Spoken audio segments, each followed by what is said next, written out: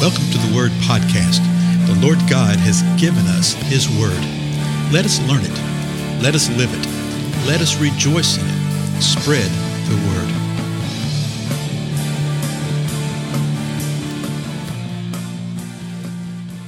Blessings, everybody. This is Dale. Thank you so much for joining with me today on the Word Podcast. I think we're going to spend a little time here looking at what the Word of God says about not fearing. You know, we do live in troublesome times. At the time of our podcast right now, the recording, it's actually March the 23rd, 2020. And the coronavirus is all the rage, and we're not quite sure what's going to be happening, what's occurring. Many of us are sequestered away for a period of time. Limited mobility on a volunteer basis. Can we put it that way? Perhaps that's the best way to put it. And people are worried. They're concerned. They're wondering about things. And likely, rightly so. The Lord actually tells us a great deal about these type of things. He says a lot in His Word. And I thought we'd spend some time examining it.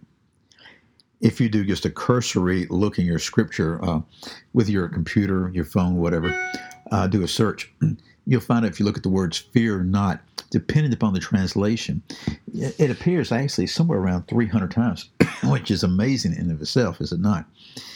And sometimes the Lord is speaking to individuals, sometimes He's speaking to a nation, sometimes He's speaking to a people group, whatever it may be. But the principles are there for us to glean, and that's what I want us to see. I want us to just see what the principle is that the Lord has given us. Today we're going to look at Isaiah chapter 35, verse 1. And Isaiah has several of these statements. This entire chapter, which is only 10 verses long, and I hope to read the whole thing together today, is speaking about when those that have been ransomed by God, the people of the Lord, when they return to the land.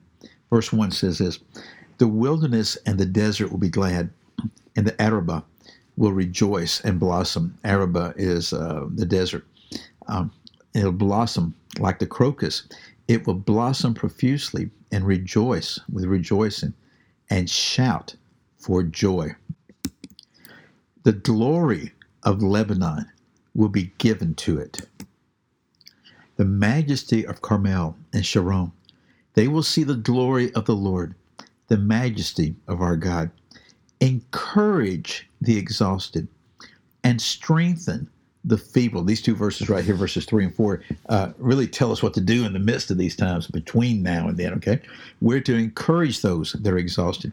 We're to strengthen those that are feeble. Verse 4, "Say to those with anxious heart," and here's what we're to say to them: "Take courage, fear not. Behold, your God will come with vengeance. The recompense of God will come, but He will save you."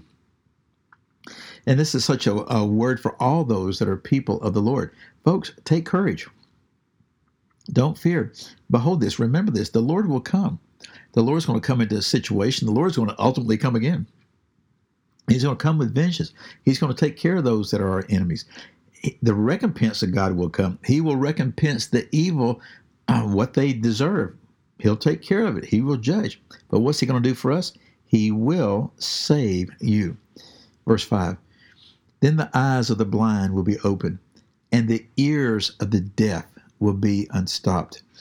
Then the lame will leap like a deer, and the tongue of the mute will shout for joy. For waters will break forth in the wilderness and streams in the Arabah." So He's telling us what's going to happen in the future. We actually have portions of this already happening within the body of Christ since the Lord Jesus Christ has come. And Isaiah speaks of it in another place, and the Lord actually quotes Isaiah from that. "Has not the Lord opened the eyes of the blind? And the ears of the deaf has He not unstopped?" He's done that within the spirit realm with many. He's done that in the physical realm with some. Okay, He brought sight to the blind. He opened up the ears of those that are deaf. The lame He caused to be able to walk and to leap. And the mute who were unable to speak, the Lord healed them. The same occurs today, and ultimately, it will, when it's all said and done, all will be healed. Verse 7, "The scorched earth will become a pool, and the thirsty ground springs of water. In the haunt of jackals, its resting place, grass becomes reeds and rushes. A highway will be there, a roadway, and it will be called the highway of holiness. The unclean will not travel on it, but it will be for him who walks that way, and fools will not wander on it. That's an interesting little study. The highway of holiness, what that is.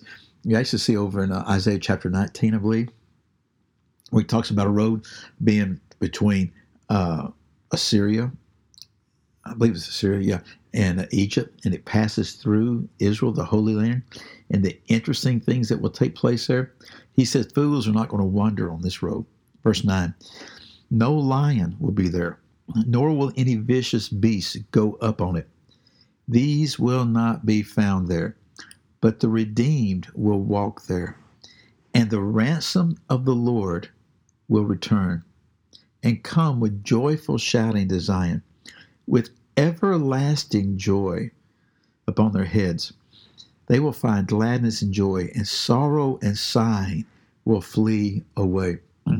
So the Lord is speaking the truth to his people, to Israel, but he's also speaking truth to us and principles to us. There will be a time when the Jewish people will return to the land and be up on the land. You say, well, aren't they up on the land right now? They are.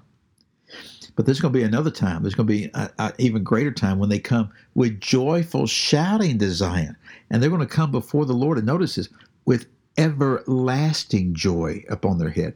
Not just a temporary joy, then all of a sudden an enemy come against them and then be bummed out or be killed or something like that. They will find gladness and joy, and there will be no sorrow and sighing. All that will flee away.